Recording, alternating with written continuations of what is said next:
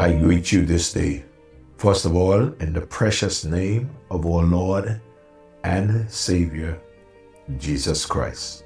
It is indeed a joy, and I count it a great privilege to come and to share with you in these devotions. I love the words of the songwriter Scofield. His song entitled Save. It's written based on Ephesians chapter 2 verse 8.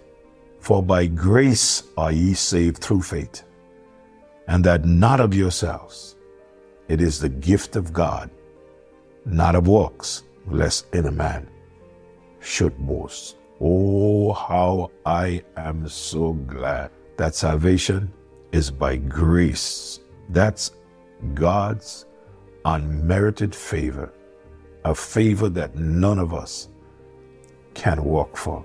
None of us deserve God's favor. It is by grace through faith, that is accepting Him for who He is and what He said. And it's not of ourselves, it's the gift of God, lest any man should boast. So Jack said, He saves me from every sin and harm, secures my soul each day. I'm leaning strong on His mighty arm. I know He'll guide me all the way. Save by His power divine. Save to new life sublime. Life now is sweet and my joy is complete, for I am saved. And that's who I want to speak to this morning. I want to speak to those of you who are saved and those of you who are not saved, that you will consider being saved. And I want to speak about the one who saves us. Paul wrote to the Colossian believers in chapter 2 and verse 6 to 10, he said, As ye have therefore received Christ Jesus the Lord, so walk ye in Him, rooted and built up in Him, and established in the faith, as ye have been taught, abounding therein with thanksgiving. Beware lest any man spoil you through philosophy or vain deceit, after the tradition of men, after the rudiments of the world, and not after Christ. For in Him dwelleth all the fullness of the Godhead bodily, and ye are complete in Him, which is the head of all principality and power. I continue with the little theme in these devotions. Start your walk and continue in Christ. If you are listening to my voice and you have not yet received the Lord Jesus Christ as your Lord and Savior, it is the best thing to do. It was just the other morning I was preaching, and I was showing the congregation that if you do not know Jesus Christ, if you're not saved, you are without Christ, you are without hope, you are without God, and you have God as your enemy. So I beg you, please accept Christ before it's too late. And if you have, hey, let's continue to walk in Christ. Last morning, I shared with you what it means to be a Christian. I told you that to be a Christian, one must believe in Christ. 4 things I shared with you about that. I said to believe on Him means to receive Him. John 1:11 and 12. The proof that one is a Christian is to have the Lord dwelling in him. 2 Corinthians 13:5. A Christian is one in whom Christ dwells. Galatians 2:20. And then I shared with you, Christ dwells in us is a mystery, but a glorious reality to the Christian in whom He dwells. Colossians chapter number 1 and verse number 27. What it means to be a Christian was explained, and now who is this person the Christian receives? A Christian has received Christ Jesus the Lord.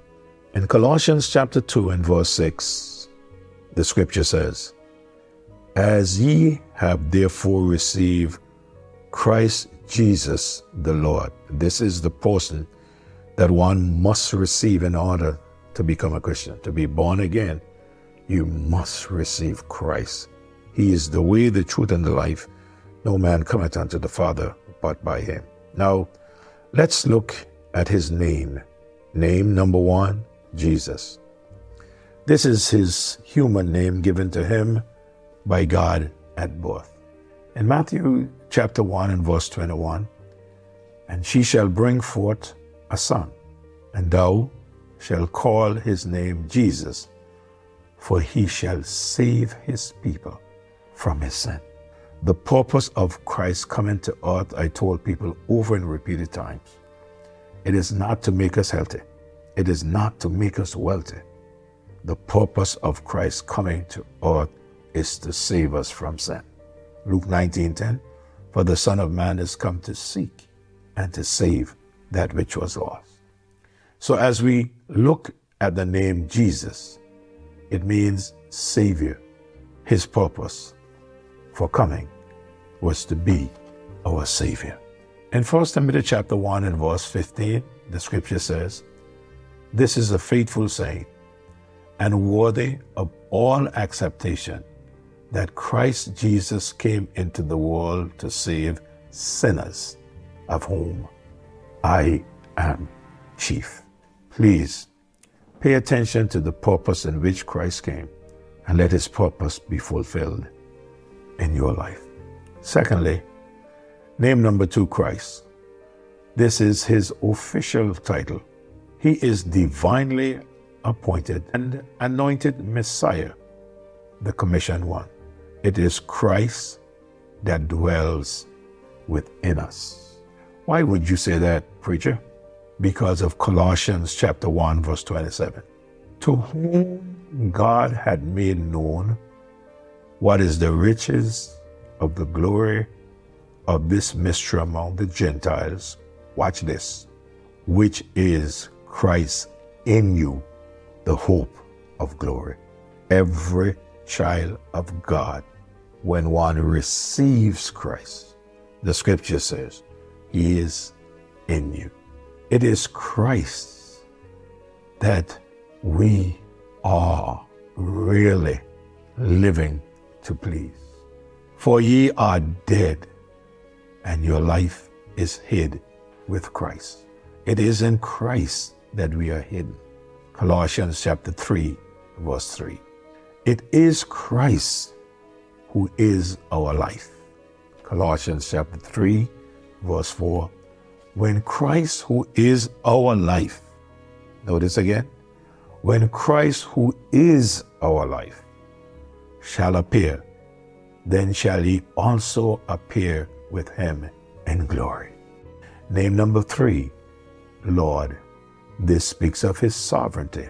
Him whom we have received is the Master who is upon the throne in heaven, who is there to represent us, who it is to be enthroned in our hearts, Christ. Every Christian has therefore received Jesus, the Savior, who died for him. In the book of Isaiah, chapter 53, verse 5 and 6, he says, but he was wounded for our transgressions, he was bruised for our iniquities, the chastisement of our peace was upon him, with his stripes we are healed. All we like sheep have gone astray, we have turned every one to his own way, and the Lord had laid on him the iniquity of us all. Listen to 2 Corinthians chapter 5 and verse number 21. For he had made him to be sin for us, who knew no sin, that we might be made the righteousness of God in him. Peter had something to say about that when he wrote in 1 Peter chapter 2 and verse 24, who his own self bare our sins in his own body on the tree, that we, being dead to sin, should live unto righteousness, by whose stripes we are healed. And then there is the name Master. But my time is up. So we will pick up next morning with the name Christ and then share with you Master and Lord.